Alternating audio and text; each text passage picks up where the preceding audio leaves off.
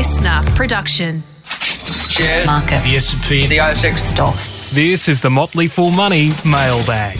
Welcome to Motley Fool Money, our very special, it's always special, Sunday Mailbag edition. I am the reasonably special Scott Phillips, and he is the very special Andrew Page. How are you, mate? I'm very good, very special. Thank you, mate. You are very special. My mum says I'm special. Not even with air quotes, mate. Not even with air quotes. You apparently started a business. You run a business called strawman.com. What's that business again? We're a private online investment club. Oh, okay. For people who like to manage their own money sensibly rather than paying others to do it poorly. Let me put it that way. Fascinating. I did see during the week that you're going to be hosting the Australian Shareholders Association conference. And in the original version of the tweet, you were Andrew Page from strongman.com, which I quite liked. Turns out strongman.com is some industrial products company. So strawman.com is the place you want to go if you want to find out more from Andrew. Yeah. Mate, are you feeling better after your rant on Friday? Well, I am, but you know the irony is I could have gone for another 3 hours. So we scratched the surface. Speaking of special episodes, we could have done like a 4-hour deep dive into that. Oh, but so it was nobody would listen to. People are like, no, I'll do that. Yeah, that way I know which ones to avoid. It's cathartic, you know. It's good to a good rant is underrated. I think it helps you get a lot of things off your chest. It probably doesn't change anything, but it just makes you feel a bit better. So on that basis, I do feel a bit better. Thank you. Thanks for asking, mate. I'm very glad to hear it. Very glad to hear it, mate. We got some great questions. I'm going to lead with a reminder to people, if you want your question answered, hit us up, info@fool.com.au. Hit us up on one of the socials. I'll give those a bit later. If you've got any questions, comments, feedback, stuff you want us to cover, please let us know. I say semi-regularly. This is the episode that we do to basically deal with the stuff you want to talk about, which is frankly more interesting and useful and less ranty than our regular Friday episodes. No guarantees. No guarantees there'll be less rants. You know what's scary about that? Andrew hasn't even seen the questions yet, and he's already planning to rant. So that gives you some sense of what I'm dealing with. Any excuse will do. Mate, the first one comes from Adam. He says, hi, I'm not sure if this is... Oh, sorry. Hi, guys. Love your show. And find myself checking the podcast app on Sundays to see if the mailbag has appeared yet. He says in brackets, I should get out more. Before I start, oh dear, I can associate with this. I just wanted to let you know how uncool dads can be, especially 54-year-old dads, says Adam. When I first started listening to your podcast about a year ago, I would play old episodes in the car driving the kids to school, mostly for myself, but hopefully some might sink in with the Rugrats and get them investing. Mate, this is a nice compliment. Finishes with a laugh though. My 10-year-old daughter asked why I liked this particular podcast, and I told her they had a great knowledge base and skin in the game from years in the business, not some 20-year-old Gen whatever. But mostly they are passionate and so excited about it. You could tell, he says, because they talk so fast. You don't need to put us on like 1.5 times speed, do you? So this is exactly the punchline. He says, 10-year-old said, Dad, you're playing it at 1.5 speed. And he finishes it with a very generationally appropriate dough, quoting Homer Simpson that the kids these days will have to have explained to them. All right, thank you, Adam, for the feedback. Now for my questions, he says. I was intrigued to hear Ram held the NASDAQ ETF in his Australian super fund. I also hold the NASDAQ ETF in Australian super with an ASX 200 ETF and a world ETF. If it's not a rude question, with all of Ram's knowledge and share investing skills, why does he stick his super in an industry fund inside an ETF instead of using an SMSF and investing there in shares or ETFs? I ask because I had the same problem. I don't know the answer to your question. I don't know if I've ever talked to you about this, so feel free to ignore the question if you want. But if you wouldn't mind sharing with Adam, what's the answer to that question? Yeah, it's a great question. I mean, in regard to sort of taking that ETF basis for offshore exposure, I've just got, like all of us, is limited bandwidth. So of the time I have available, and I dedicate a lot of time to this kind of stuff, I focus on the ASX. I feel as though I know it better. I'm closer to it. I'm more likely to have an edge. And it just takes up all my time. So if I had unlimited time, I'd probably do the same in offshore markets. But it's just a really easy, no-brainer step to take to get what I want. And could I potentially do better if I sort of managed that all individually? Yeah, potentially. I just don't have the time. In the same way that, you know, I could do a lot of things that I outsource, you know, and save some money and gain some experience, all that kind of stuff. But you sort of got to prioritize things. So Great point. That's what it is. And you do it inside Australian Super, inside Industry Super Fund? Do we get so that Australia? right? I use the direct investment option, and the thing I like about that is that it's limited, but I can buy stocks within the ASX 300 directly. Yeah, they've got some rules around it, so you don't have nearly as much freedom and flexibility as you would under an SMSF. Yeah. The trouble with the SMSF is that it's just there's a lot of costs associated with it, and hassle, paperwork, a lot of paperwork, a lot of you know. I probably should, but in terms of most of my money is actually outside of super, and I manage that directly. For the bit that I have to contribute and do contribute to sort of the super, I'm just happy to go with the ETF. You know. Perfect is the enemy of good, I often think. So it's kind of like I have very few concerns that on my deathbed I'll look back and go, oh man, I probably could have got 2 or 3% per annum better if I'd put in a lot more effort and did that directly. And maybe that's true. Maybe not. Maybe I'm kidding myself. Maybe it'd be far worse. That's right. But I'm pretty certain that the average will be pretty decent, and I'll be pretty happy with the results. And yeah, it's as simple as that. There's no highfalutin academic argument for it. It's just it's right for me and my situation. But yeah, look, if all of a sudden I was gifted $1 million that I could put in my super, I'd probably maybe that would tilt things a little bit differently, and I would be prepared to burden the costs, the paperwork, the red tape, etc. to do it directly. But sadly, my super isn't that large or anywhere near it, so it goes into an ETF. But full. There's no right or wrong answer there. It's whatever suits you most. So yeah, I think SMSFs have got a lot of great things going for them. Yep. Good on you if you've got one. I'm going to agree with you. I have an Australian super account because the Motley Fool provides some insurance through that. So it turns out I have one, but I don't use it for super for investing. The more that industry funds, I hate to say. Yes, the more that the industry funds continue to improve, the more likely I am actually to revert back from an SMSF, quite honestly, for all the reasons you've just said. Like for all of the effort, I don't think people should be allowed to borrow in super. I know that's a controversial view, but it's my view. I don't think super needs to be or should be particularly risk-seeking, given its role and given the chance of blowing up your retirement, getting this stuff wrong. And I don't think it needs to be super complex or have super weird assets in it. So really, honestly, I'm not, my super is entirely shares and a bit of cash. And that cash is largely just transactional cash, not an asset allocation choice. I am really not that far away from literally going, you know what, I can chuck this whole thing in, go back to Australian super, use a direct investment option or some other industry super fund and do every bit as well for half the paperwork. It's an easy decision. I may not, because I like to be able to manage my money, excuse me, in terms of the money out and asset allocation. But, ASX 300 plus some ETFs, you don't have to go much further than that. I would actually honestly argue most people shouldn't go much further than that, at least with the vast bulk of their super, because it's, we talk about the bell curve and the range of distributions. People will be able to visualize that bell curve. I don't want anyone in super risking being at the bottom end of that bell curve for the chance of being at the top end. I just don't think that's what super's for policy-wise. I would have no issue if the government said, you know what, there are new rules around super. I know this is a controversial view. I would happily trim that distribution at both ends given the choice. If we could, from a policy perspective, say let's actually, people won't be able to earn 45% using margins and CFDs and borrowing and whatever else. But it means that correspondingly, people who you try that and get it wrong end up with nothing, end up on the public purse. I'd happily cut off both ends of that distribution given the choice, and I would have zero issue if the government tomorrow said they're all outlawed, you've all got to use a direct investment option and an ASX 300 with some ETFs. I wouldn't raise my voice against it. I really wouldn't. Like, I'm kind of inclined to suggest that choice is better than less choice, but I'd have no issue if that was the rule.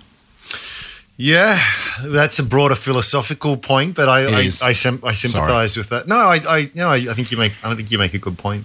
But which is your point of you can do almost all of it with the ASX 300 plus ETFs. I think that's almost my point. It's just echoing your point in a different. It's a question of differences in outcomes too. Like if there was a very good reason to suspect that the more passive, easy option was going to deliver really subpar returns, yet if I put a bit of effort in, I'm going to get really great returns, then, obviously I'd do it. But when you are really talking about something that, over a 30-year time frame is probably, on average per annum, we often talk about how much 2% a year makes over the long term. So don't get me wrong, it does compound out to be a significant difference, but it's not as though it's going to be a disappointing outcome. I think it was we mentioned Morgan before, Morgan Housel, really great US investment commentator, writer, and he invests everything through ETFs, inside and outside of what their 401 and K and direct. And he mentioned one time that his friends go, "Oh, why don't you do that?" And he's like, "Well, the assumption here is that I'm actually getting really bad results, but my returns have actually been really fantastic." Exactly. Could have they been better? Potentially, but they could have also been a bit worse. But don't feel sorry for me. I've actually done extraordinarily well because we all know what markets have done over the last 20 years. It's been phenomenal. So, and that's kind of my point because of what super is. Super is supposed to, take your own risks with your own portfolio if you want to, as long as you know what you're doing. I do think people are sometimes ill-informed or under-informed, but as long as you know what you're doing, with personal money, do what you want. But super's very, very like the very fundamental idea is this is to give you some money for retirement and take some pressure off the public purse, not a plaything for you to try and, put on red or black at the casino and take whichever one rolls out, right? There's something, I think there's a social contract, that's what I meant to originally say, social contract, with the rest of us, which is super is tax advantaged. It's, it's employer mandated. I would suggest, and again, put people's nose out of joint, the other side of that contract from our individual perspective is don't screw it up. Don't take silly risks. Don't run the risk of ending up with nothing or almost nothing, and then go back on the public purse for all the tax deductions, for all your employer contributions. The idea of putting it on metaphorical red or black is like, it's not kind of, total distributions. It's not what it's for. It's to compound away, hopefully at a moderately good rate, but it's the old slow and steady wins the race, tortoise and hare thing. I think that's super should be the tortoise, surely, if nothing else. Yep. Anyway, agreed. Let's not get sidetracked entirely on this question. Adam has a second one. I heard about Harry Brown's permanent portfolio. Now, I've never heard of this one, mate. So in another podcast, says Adam, sorry, I stray on weekdays, he says. Obviously not a podcast, mate. We've got to put out daily podcasts to keep Adam focused. His idea is is to split your investing. 25% shares, 25% cash, 25% bonds, and 25% gold, with a rebalance every year back to 25% in each. What are your thoughts on this? Can it really return 8 to 10% return regardless of the state of the market? I find it hard to grasp, but happy to be enlightened. Sorry for the long questions. No, you're very welcome. Full on, Adam. I've not heard of this permanent portfolio, mate. There is, I think Ray Dalio has this all-weather portfolio kind of idea, which is something similar-ish, I think. Your thought on kind of a four-way split rebalanced every year? So it's hard to tackle it directly because I'm not familiar with the gentleman and the precise thesis that he's putting forward. Yep. But I would argue that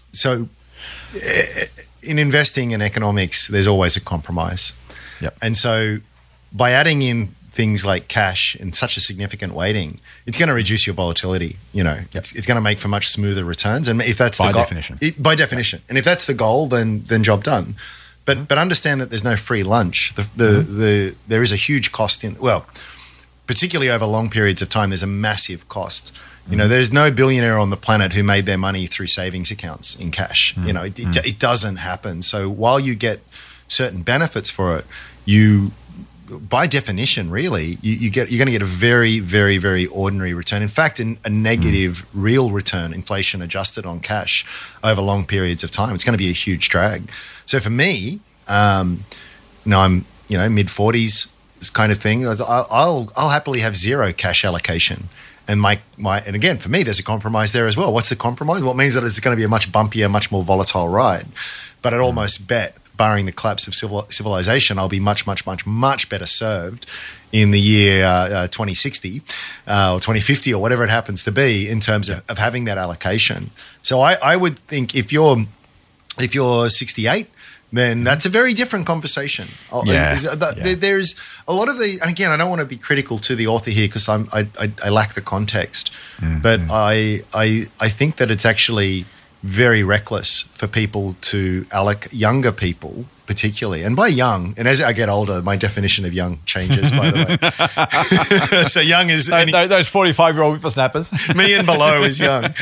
I think it's actually really reckless and damaging for you. You will have a very real cost. Just by trying to smooth out volatility, you might achieve that ends, but the cost is much lower, longer term returns. So I would be aware of that.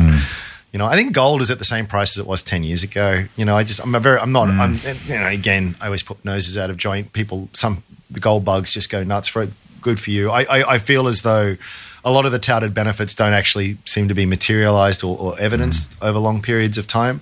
Give me equities, and I'll cop all the volatility and quote unquote risk, and risk in this context just means volatility, because every bit of data up until this point in time, and who knows what happens in the future, would suggest that that's a far more sensible approach. So yeah, good on Harry, but it's not for me. Yeah, I completely agree, actually. I don't know the basis either. I can't imagine you could reliably return 8 to 10% per year with 25% in cash, almost by definition. I guess if you go back far enough when cash was worth more, maybe in the future it's worth more. But if you're getting almost nothing on cash, the other 75%'s got to do the heavy lifting to get you to 8 or 10 or 12, which means those assets together need to earn 10 to 12 if I'm generous, probably a little bit more, 9 to 13. And then a bond's going to do that? Probably not. So then gold's got to do more. Yeah, it's a hard one. Gold hasn't done spectacularly well over time, nor has cash. If half your portfolio's in those two assets, you're going to have much less volatility, Ram, which is your point. Oh, you'll be really glad for when the market crashes. Not if, when, it'll happen at various points in your investing career. You'll be really glad you're in those asset classes, right? Because they're going to be far more resilient. But they're also going to be massively underperformers in the good times, and it's generally for every on average the market goes up 2 years in every 3, and so it's here's a rant for you, Scott. Oh dear, we got 15 minutes in or so. 17 minutes. That's good, mate. Well done. Okay.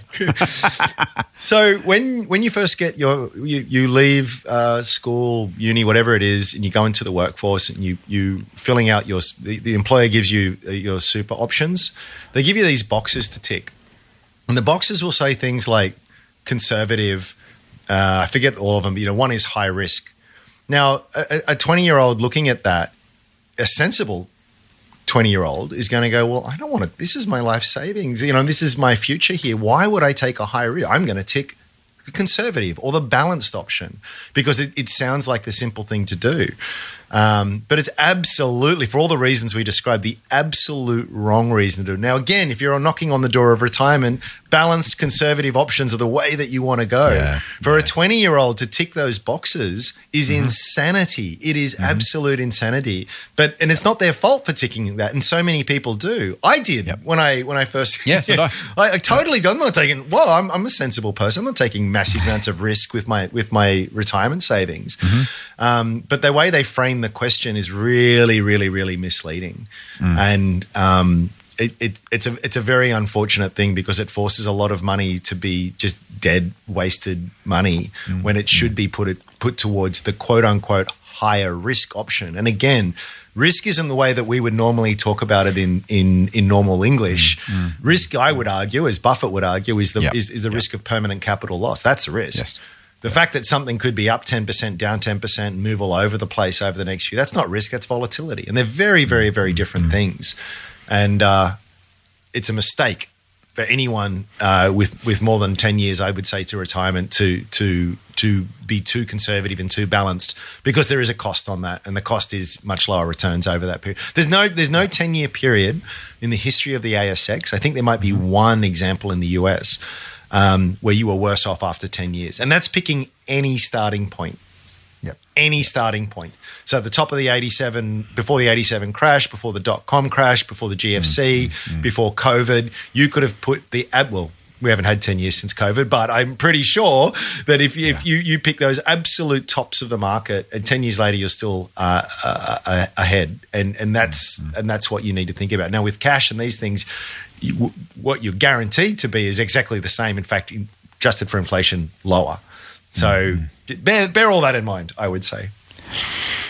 I completely 100% agree. I'm going to add one rider, which is simply that those are the mathematical answers, and I will just continue to add my behavioural realities that if you're someone who can't actually see that volatility happen over 10 years without reacting to it, then you are better taking a lower volatility option in the first instance and letting those lower returns that are not going to freak you out compound even at slightly lower rates than freaking out doing exactly the wrong thing at exactly the wrong time. That's true. So, to your point of, the market's never gone down, those numbers are mathematically correct. I would advise exactly the same thing, except when, like in March 2000, the market falls 40%, you said, this is stupid, my super just lost 40%, I'm going to cash right now, and missed the upside. You would have been better to be balanced along the way, so your super only fell 20% and you were able to stay the course more significantly. So, and I know you're not saying the alternative, mate. I'm just making that point to people who are listening who are like, I hear you, but if you're someone who can't, if you literally can't withstand a 40% fall temporarily, then you need to make, without doing something silly, and I don't mean silly to be critical, I just mean it would be silly in the fullness of time, looking backwards as we are already now, let alone what happens in future, then you need to kind of prepare your own. In my head, I've got the bumpers in the 10-pin bowling lanes, right? If you need to put the bumpers in there, then do that. If it costs you some potential returns to make sure the ball gets to the end of the alley, of the lane, and mixing my metaphors, then do that. But mathematically, mate, theoretically, I 100% agree with you, and I would do exactly the same thing. Well, the good thing about a lot of these superannuation products, you only get that statement once a year, so you actually get a lot of the volatility is invisible. People can log on and see them these days. I'm like, don't do that. Don't here's an app for your super. Like, you don't want that. Like, you want someone to actually intercept your mail every year and say, I'll give it to you in 10 years' time. Ignorance That's is what you bliss. really want. Ignorance is bliss. Exactly. Yeah. Exactly. Hey, wasn't Harry Brown a Michael Caine movie? I don't know. I think it was. Very good one from memory. Anyway. There you go. Anyway, next question. That's what it is. Let's go to a question from Craig. Hi, Scott and Paigey. Thank you for responding to my questions on crypto and NFT. Oh, bloody hell, Craig. On NFTs.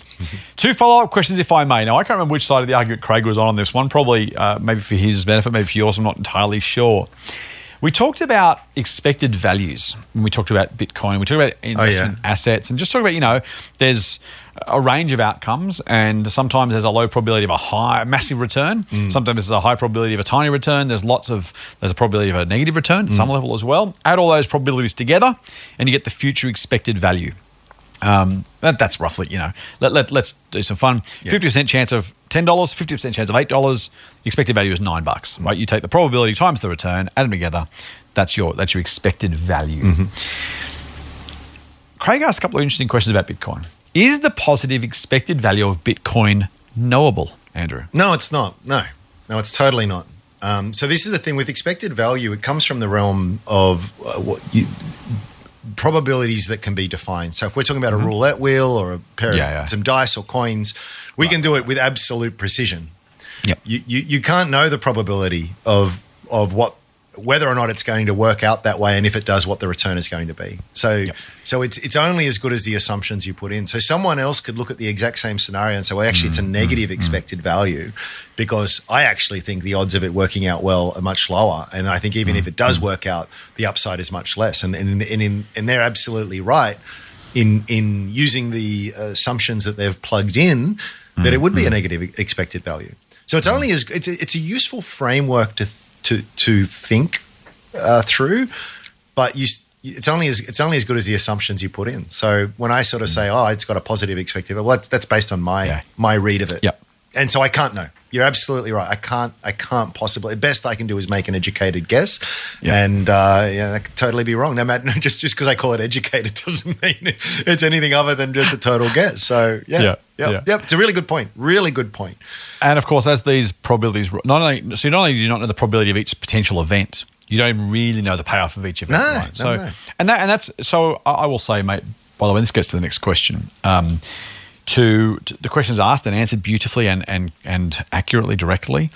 But that's also true of almost every other asset class out there, with the exception of cash, which even, I guess, arguably, you could say there's a chance of losing it all. There's a chance interest rates will change. So even then, it's not perfectly knowable. Over a short term with the term deposit, I guess your expected value is knowable, but then that's not probability. That's kind of, that's a guarantee. Any probability tree, even, and this is the other thing about expected values, right? You have to play the game enough times because the expected value of one spin of the roulette wheel is on average known, but that's it's like a coin toss said a million times. The expected value of a coin toss is 50%, right? Or 50% heads, 50% tails. The expected value of one coin toss, I mean, technically still 50%. The outcome's going to be 100 or 0, though. Yeah. There is nothing in between. Yeah. So you've got to do it enough times to be worthwhile, and even then, the inputs are unknowable with any investment by definition. By the way, because if it was knowable, then it wouldn't have a risk premium. We get offered great value because the future is uncertain. That's exactly why we can make the returns we make, even at the total market level, let alone individual stocks, because the future isn't known. Mate, the second question from Craig goes from that.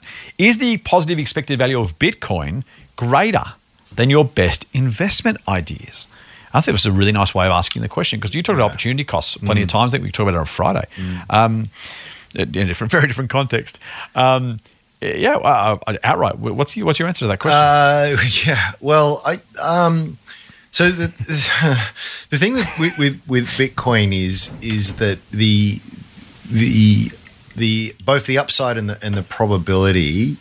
I've got to be really careful how I frame this because it's all so subjective. And then I'm going to contrast that against another subjective interpretation of a particular stock that I own. The value in it more comes through. So often you have conversations with people and they'll say, "I really like this because I think it's got the potential to do that," and it's a really great starting point. You say, "That's great. Now let's." That's you know what you've said what you think the potential is. Now let's put some odds around that, and now let's also say let's assume you're wrong for the sake of argument. What's the downside there? So it allows you to sort of take whatever your assumptions may be, right or wrong, but then put it into a framework that allows you to do that and objectively compare it amongst a range of different investment opportunities. So you're right. You should probably have a bit of a think about that for your Bitcoin, for your individual stocks, for your ETFs, for your property, whatever it happens to be. And then logically you would say what you do is you emphasize and weight most heavily in the one that has the best expected value, as long as you're reasonably confident on the assumptions that you're using. So does it? The specific question is a hard one to answer. Does it have a better expected value than other things in my portfolio? I think on some it probably does, on others it probably doesn't, but I'm very much trying to use that framework to say, well, no matter what I hold, whatever the asset class is, I've hopefully thought it through where they're all of a positive expected value. And again, is one slightly, but yes, if I was to actually go through and do each and every single one and come up with values, there'll be. I'm sure there'd be some that had a higher one. But then again, but what's interesting about it is that could change next time I do the exercise in 6 months because my thinking has changed, new information has come to light. Maybe the price of one of the companies I liked has gone up a bit, which then changes the whole return expectation. So it's very fuzzy. I think this is where people get hung up on things where they you know what, the experts do this worse than anyone. They start believing their own models and they are very, very useful tools to help frame your thinking and help you work through things, but just never ever mistake it for objective reality because it's not. Good point. So it's only something there that's going to help give you signposts as to the right decision to make, and you need to be very willing to alter your views as I say, new information comes to light, or just your thinking changes on things. But yeah, it's for me. And let's not get into the debate with Bitcoin, but I feel as though this is again, it's always such an either-or thing. It's just like let's say I did do the exercise and it had a superior expected value than everything else. That doesn't mean I go 100% in that, right? Because as you say, I only get one roll of the dice on this. That's the point I was going to make, right? It's actually not even about the individual. Here's the thing. The expected value will never be realized. Literally by definition, because you can't have all of those outcomes in a single outcome. No. If I've got 5 different possible outcomes, each worth a different amount, they will morph when you do the calculations. 5% chance of $100,000, 10% chance of $1,000, 50% chance of $500. Whatever I'm up to, 30% chance of minus $400. None of those will come true because the expected value. One of those might. The expected value of that's going to be $350. I'm not doing the maths here, by the way. Someone will stop and repause this and tell me how badly I am. Let's say the expected value of that is $350. None of those individual scenarios was $350. No, that's the point, right? So what you're saying is, mathematically, probabilistically, the expected value is $350. You're not going to get that. You're going to get $100,000 or $1,000 or lose $500 or whatever the numbers were that I use. And so, if the situation played out probabilistically, X numbers of times over X numbers of events, then that's what you would on average get from that outcome, even if your assumptions are right, which they won't be, as you've already said, Ram. Yeah. So you're right. It's the expected value of an asset investment or idea is X dollars, but that's never going to be the actual outcome. You're going to get minus 500 or plus a 10,000 or whatever the numbers are in between. Yep. And if you do it multiple times over multiple assets, you're hopefully going to get roughly the average expected value of the portfolio of ideas by getting that roughly right because you're letting it play out a number of times. All the expected value analysis does for me is argue for why it should be included. Nice. That's all it does. Like because if it doesn't, then it shouldn't have any place in there at all. Great. If it does, okay, you're a starter. But then I need to combine that with a range of different ones to give me effectively more rolls of the dice.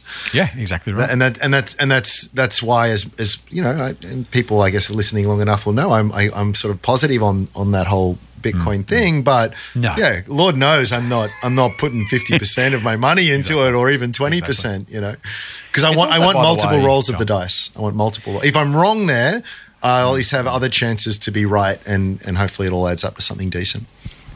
The cool kids in finance would say that, and frankly, this is something that Buffett said that I don't disagree with if you're Warren Buffett, but I'm not, and most people aren't. So, that's why I have a larger than average portfolio. Most people, the cool kids will have just 8 companies and be really confident on those and watch those like a hawk. And I get it, right, conceptually, but you need to be more right on those 8 than the average bear. And that includes fraud, bad luck, bad timing, misanalysis, black swan, random events, right? Yeah. And I'm not going to criticize anyone who wants to have a concentrated portfolio. Knock yourselves out. And yes, Warren Buffett says 20 punch cards and blah blah blah. I think in this case, Buffett is Buffett. He can do that absolutely. I think his idea with the 20 punch card, many of Buffett's ideas are ways of thinking that are taken by many people as being specific absolutes. Yeah. So Buffett says, think about your investments as if you've only got you've got a 20 hole punch card. You only buy 20 companies. Would this be one of the ones you would buy in your lifetime? So what he's saying here is make an effort to be really specific and do your deep, deep, deep research and find your highest conviction ideas. He's not saying once you get to 20, never buy another stock again. No. I mean, look at Buffett's own purchase over. I mean, it's just not. People get really silly about Buffett and other people taking these things literally, and I think it's a problem if you're that sort of person. Outright, again, I'm not trying to criticize anyone listening. He's just saying, do your work. Like, be really sure. Yeah. But for me, mate, I do this for a job. Thus far, my service I've run for the longest, Share Advisor, is beating the market by a good margin. That's a service with 80-something recommendations in my portfolio between Australia and the US. I probably own 35 companies, which is probably about the top end of what I actually want to own. But I choose to just try and be humble with this. I'm like, you know what? If I had to pick my top 8 ideas, am I so sure they'd beat my total portfolio of 35 ideas? No, I'm absolutely not. Maybe they would. Maybe they wouldn't. But I just think, to that point about having enough rolls of the dice, the chance you are right on those with all of those things that could go wrong, just tossing a coin 8 times, would you get 50% heads and 50% tails? Probably not. No. Some people will. Some people will get 8 heads, some will get 8 tails, some will get something in between. Do it 1,000,000 times, you're going to get much closer. I don't see the point in artificially constraining a portfolio and therefore relying too much on circumstances playing out the way you hope they might. My most hated Buffett quote in the sense that actually I love what he's saying, but I hate it because it just gets misinterpreted all the time. And it's probably one of his more famous ones, which is rule 1, never lose money. Yep. Rule 2, see rule 1. Don't forget rule number 1. And people go, oh, that means you can never make a mistake. No, he's not saying that. And he's coming from a guy who's made plenty of mistakes and lost on a lot of individual. All he's really saying is just like watch the downside here, and don't confuse volatility for permanent capital loss and the rest of it. So really what he's trying to say is whenever you're making an investment, make sure you're not getting into anything that can just sort of wipe you out, and really focus on that, because when you focus on the downside, the upside takes care of itself kind of thing. But so many people, so many people just take it literally, as in, you can't ever lose money. I'm like, well, no, he's not saying that's ridiculous. So there's wisdom. That's the trouble with sort of piffy, sort of little nuggets of wisdom is that they are very general, and there's a lot of depth to go in. There's a lot of wisdom underneath all of that, and taking it purely at face value is you're missing the point, I think. Yeah, the rule number. Buffett bought Justin Boots, I think, that went completely stone motherless broke. He's lost money in airlines not once but twice in his career, despite famously saying, if I ever want to buy an airline stock, I call Airaholics Anonymous, and they took me off the ledge. It's just what I sometimes think people, and this is you and I talked off air about politics. We're not going to go into that, but people want confirmation. So people who choose to invest as though you can't lose money grab that and say, see, Buffett said I shouldn't do it either, as if it somehow justifies what they're already planning to do. There's a quote for every occasion. There's a justification for everything you want to do anyway. If you really want to, find something to just Google, why should I buy 1,000 stocks? There'll be some article out there saying you should buy 1,000 stocks because, see, I told you. So it's always possible. But you're right, mate. They are lessons. They are approaches. They are concepts. They are useful ways of thinking. They're not designed to be literal rules. It's just dumb. Yeah. Cool. Great question, though. Thank you for that, Craig. Motley Fool Money. For more, subscribe to the free newsletter at fool.com.au/listener. One from Dave. G'day, Scott and Pagey. I did that one, haven't I? No, I didn't. Didn't just another Scott and Pagey. People like calling you Pagey. I get a bit of Pagey from my mates. Yeah, Scott and Pagey. Yeah. Thanks for the podcast. I enjoy listening to your insights, opinions, and rants. Dave, we don't need any encouragement, but you've given us even more. Thank you, mate. I'm trying to get my head around how a company benefits from an increase in its share price. Oh, I love this question. Yes. Say the company X sold 10 million shares at IPO at $1 each. So the company received $10 million. I think they're saying received $10 million for those shares through the IPO, I think you're saying. 10 million shares, $1 each. They raised $10 million. Now, by the way, the company doesn't necessarily get the money, Dave, because it actually normally is paid to the existing shareholders. Occasionally, a IPO is raising additional cash by issuing even more shares, but often it's just paying off the people who are selling. So there is that as well, but we'll skip over that. 1 week later, he said, the shares are $1.10 each. This is great for Trader Joe, who sells his shares and makes a profit. But all that profit went to Trader Joe's pocket, not to the company. Yep. I also understand that's great for the directors and CEO, whose remuneration is tied to the share price and market cap. But what about Company X itself? How does the company benefit by having a 10% increase in its market cap? If that very 10% goes to the traders. Cheers and fool on, Dave. It's a really good one, isn't it? Excellent question. Excellent. So you've got to distinguish here between what they call the primary and the secondary market. Yes. So the primary market is when a company will say, hey, we're going to give you some new shares if you pay us some money. And the money that you pay goes to the company that they can use to pursue their growth ambitions and fund operations. And just to quickly, we said primary market, we went IPO, the very first time a company lists on the ASX. Yes. Yep. So that's and they will do that for the very explicit purpose of raising money. Now we've all got our shares, and now we just swap them amongst each other. Nothing to do with the business. It doesn't impact it. Well, I was going to say at all. I'll come back to it, but it doesn't really. They certainly they don't get the money. The share in the example there, the share price goes to $100 doesn't help them at all. The cash that they have is what they have, and they don't. The people who sold the shares, they get the benefit. So think about CSL or Woolies listing at $2 or $5, whatever those listing prices were. Woolies is $40, CSL's $200. Unless either company has done a subsequent capital raising, they've not seen a single cent more, despite that stratospheric rise. And that's why there is a benefit to a higher share price for a company is that if you want to raise more money, you don't have to sell as many shares for the same amount of cash raised. So that's why it's nice to have a high share price. So this is why companies that are cash flow negative and maybe at an earlier stage of development will actually spend a lot of time on trying to sort of encourage the share price higher, because encourage is a nice word. Yeah. I hate the investor relations industry. It's too much time and effort spent on all of this. But they're doing it because it means, like, if I've got 100 shares on issue and it's $1 each, whatever, and I want to raise $10, I have to issue 10 more shares. If the share price is double, I only have to sell. The dilution is so much smaller. So I sell 5 more shares rather than 10. Yes. Then the share count increases by 5% rather than 10%. In other words, those who used to own the company, or still do, but have their ownership diluted, are diluted by less. Much less. So the academic way of thinking about this is what they call the cost of capital. So a high share price means that you can raise money much, much, much cheaper than you would if it's at a very, very, very low price. So, this was interesting with the GameStop. I don't know if you guys remember that. It was one of these meme stocks. It was highly shorted. People on Reddit got together and pumped it all up. But what did the company do? They raised cash. And because they could, because with their share price was so high, they could raise a lot of money without diluting all of the existing owners. So it is very beneficial on that. But of course,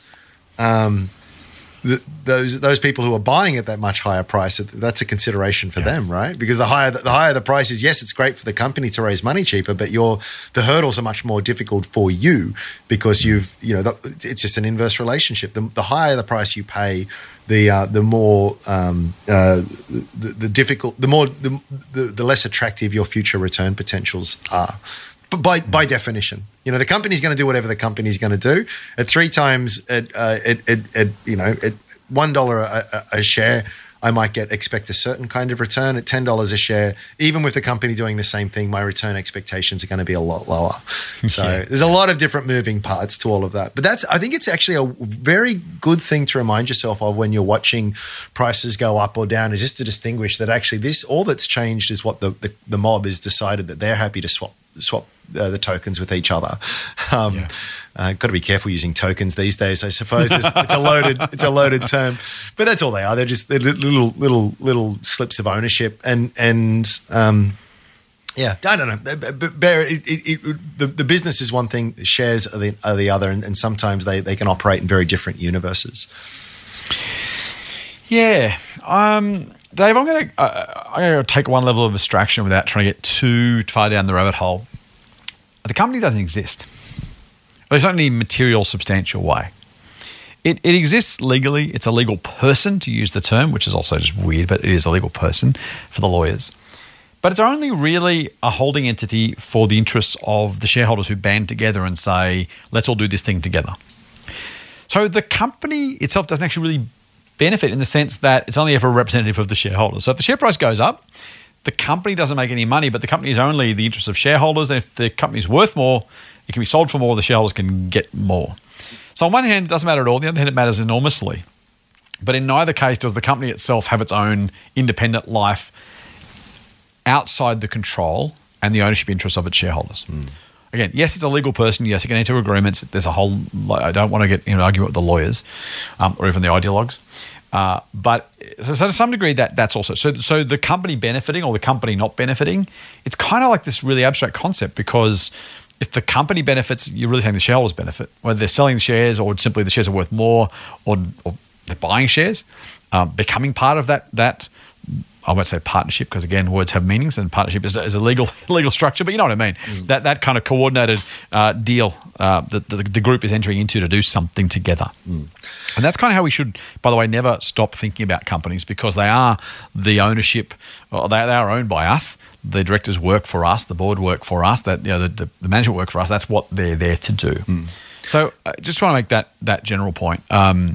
Because, does the company benefit? Well, again, it's kind of one of those, even if we know the answer, the company itself doesn't really exist in isolation because it's priced on the market regularly. So in theory, that's reflected in the share price. If the company did benefit, then it would get more money, it'd be worth more money. So the shares will go up, and then again, it's all turtle all the way down, as Andrew likes to say. I need to round it out with a couple of more smaller considerations. A high share price is also good when you have employee shares and part of remuneration packages. So Silicon Valley has done very well out of all of this because they attract a lot of talent through employee options and all the rest of it. So again, the money not directly influencing the business in terms of what the share price does, but it's an arbitrary term, but a high share price and a share price that is continuing allows you to attract and retain employees. There's benefits there. And as was said, there's also incentive structures often built around share prices as well. So it's sort of there is that factor. If the share price is doing terribly, it's sort of it takes away the incentive to some extent because, whoopsie-doo, I hit my KPIs and I get shares that are worth much less than I thought that they were. Of course, it has horrible, speaking of incentives, when your incentive is to lift the share price, you're incentivized to do all kinds of things that might not be in the long-term interest of the business, but might help the share price do very well in the particular period that your shares vest, and there's all other kinds of issues there. But just to tie that back to, does it matter to the business? No, not really. Except in A, the ability to raise capital at a cheap price, B, the ability to sort of attract and retain employees, and C, in the ability to incentivize management. Yes, which in theory are good for shareholders. Yes. We can go down a rabbit hole here, can't we? There's a lot to say. Yeah. I'm more cynical than you, mate, or at least I'm going to say I'm more cynical than you in terms of what I'm going to say next. You may or may not already agree with what I'm going to say.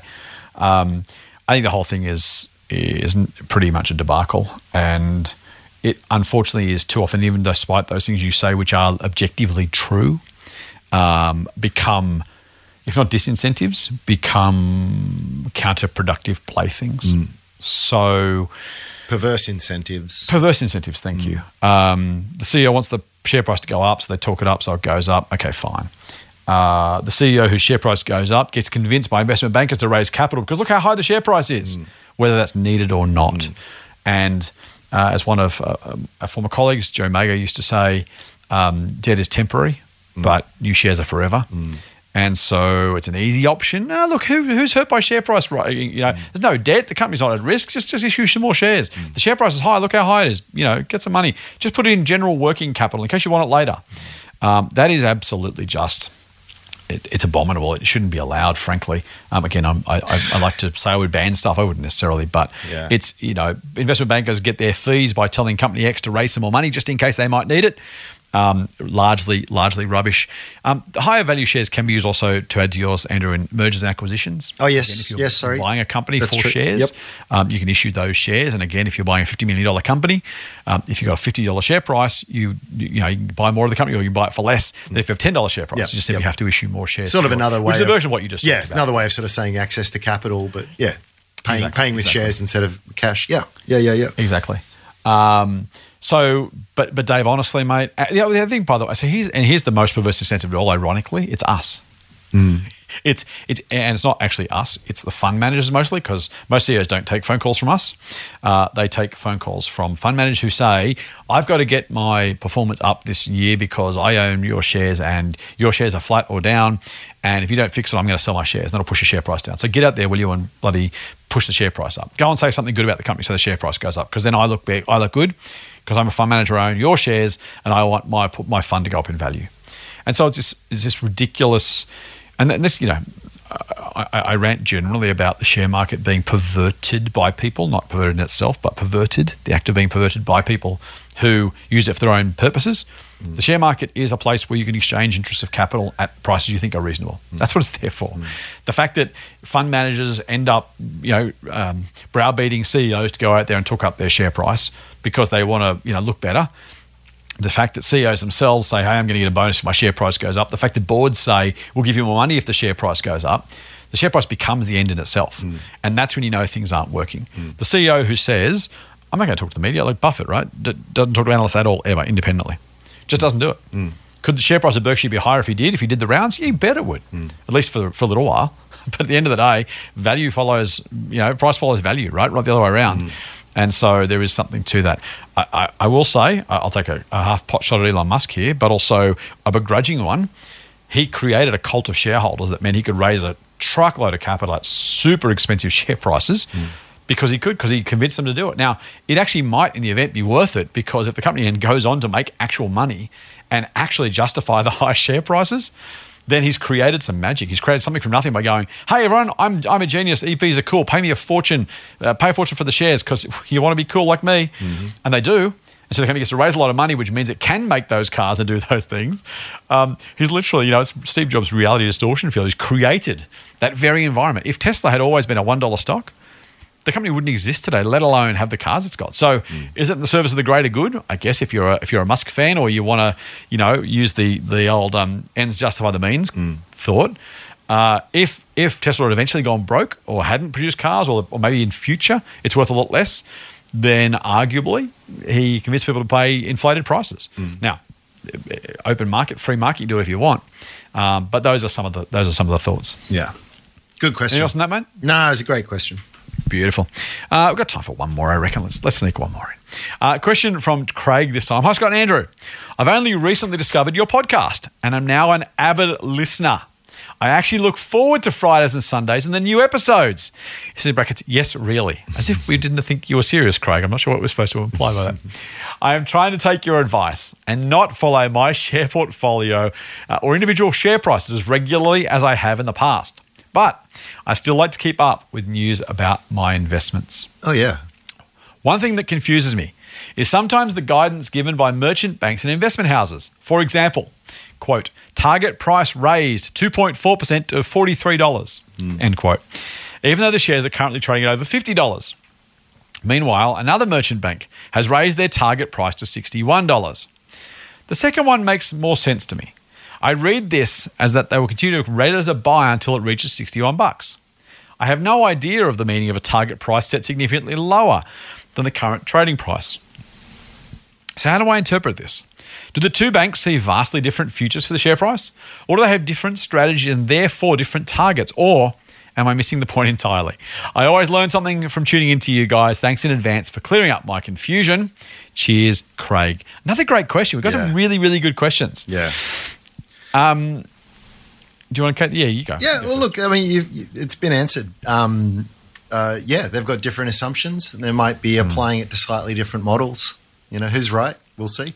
Maybe neither of them.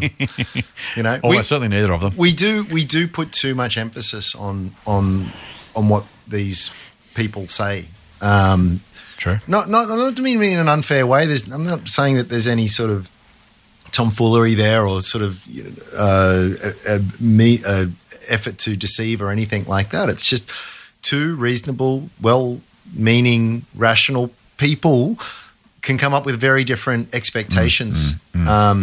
And they're all guesses. Again, I think company XYZ is going to grow at this much, and I only think it's going to grow at that. They're only as good as what they assume. So that should be the real telling thing here. Is when you look at all of these various research houses and such a wide array of views around it, just is a good. Not just mean throw it all in the bin, but just to show you how fuzzy this whole process is and how you can get a very different range of views. So for me, I actually find it useless if you say Merrill Lynch values BHP at this and Credit Suisse values it at that. It's like, it means nothing. What I want to see when I read the reports is what growth are you assuming around that?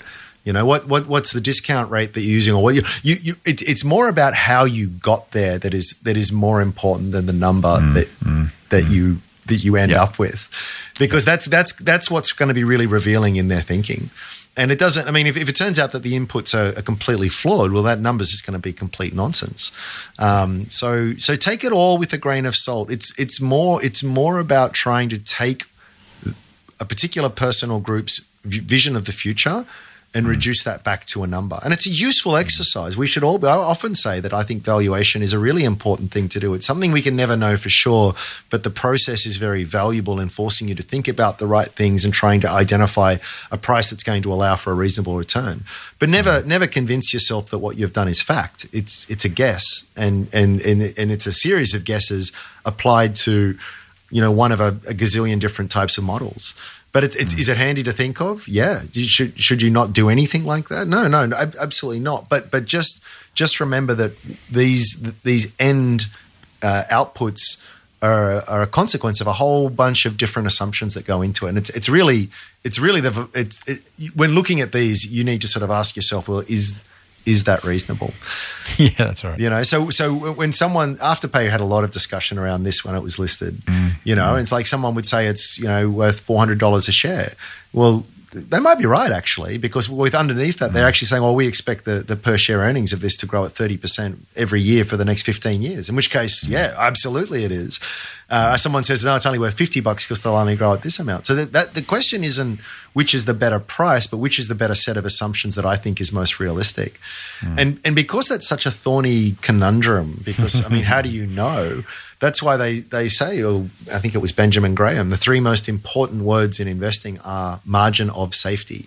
So you give it your best, and you try to come up with a set of assumptions that are reasonable. But within that, you overlay that you put a big buffer in there, because you're almost certainly going to be wrong. But the more that you account for that wrongness, the more it's kind of immune to the inevitable vicissitudes of the market and earnings.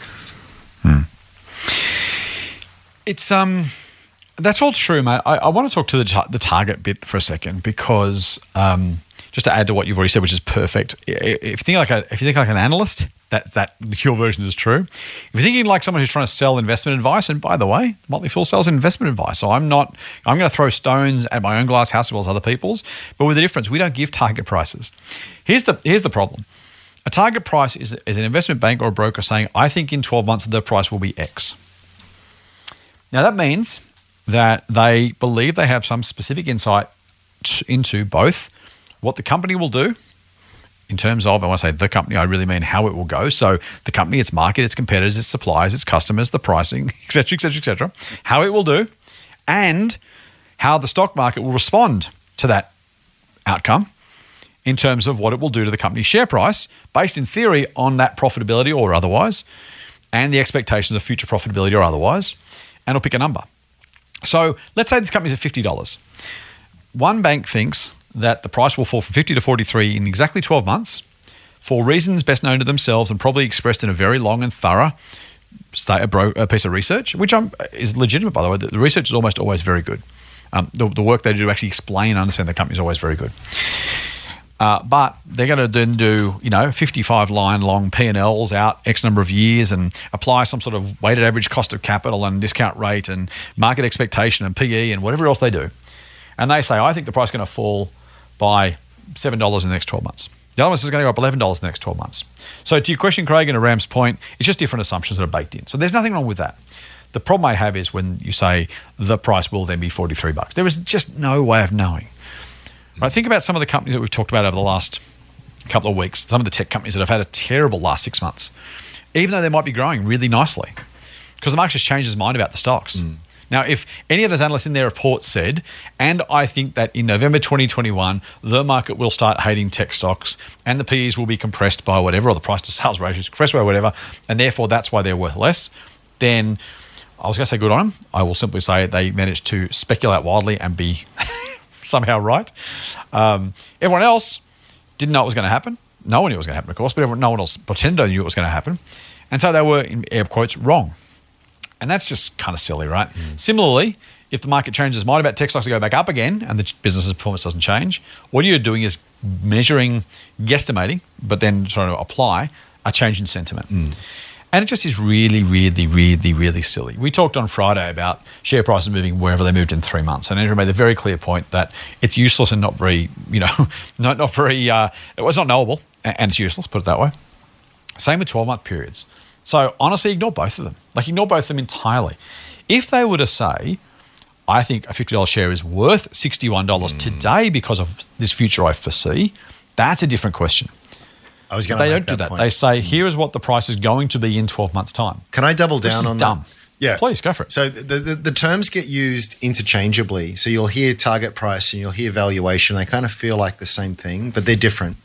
Valuation is saying, I feel as though the company is worth this much.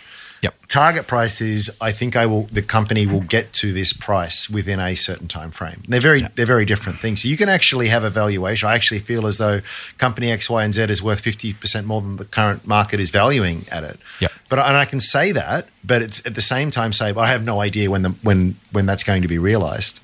Mm-hmm. You know, maybe it takes another 5 years before that valuation is actually borne out. So it's very, very, very different. Valuation is much more important than a target price. Because as you say, with target price, you have to you've got a million variables that are so hard to sort of predict on their own, or impossible to predict on their own. And then you're choosing to add to that the most unpredictable thing of all, which is market sentiment and time frame. You know, which is just it's taking a diabolically hard problem and making it 10 times harder. So target prices, valuations, yay, much better. Yes.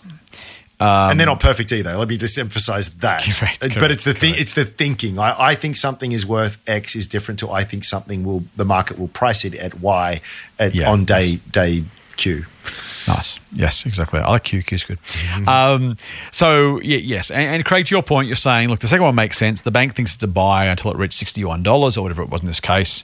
And he says, I have no idea of the meaning of a target price set significantly lower. All they're really saying, and this is important, when they say, I just want to tease this out because I think Craig is saying target as we hope it will go there, or we're doing something because we expect it to be there. They may do, but that's different from what they then say do. Now, in theory, they would say if the target price is going to be lower, you should sell because the share price is going to fall, is what they're saying. Equally, if the share price is going to be higher at some future point, they would say, well, obviously you want to make money, so you would buy those shares. That's how you could use that information. They may not necessarily call it a buy per se. It gets more confusing than that because they might say, I think the share price is going to be 10% higher, but I think the market's going to be 15% higher. So I wouldn't buy it. I wouldn't say it's a sell, but you know, it's not a buy because it's going to lose to the market even if it goes up from here. So there are times when even a higher share price isn't a buy for them. And again, I'm not defending them or spruiking on their behalf, just to explain it.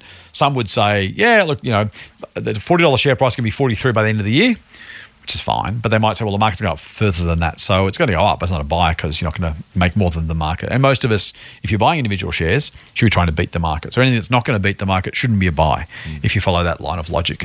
The same when the share price is down. In theory, you would say, I think it's a sell. You might say, some analysts might say, well, I think the market's going to crash 40% by the end of the year, so it's actually going to do better than the average market return, in which case, again, you can make your own decisions to whether you buy or sell them. So don't assume that that's specifically what the market is doing or says it's trying to do. It's just that difference in terms of the way their target price is just where I think the share price will be.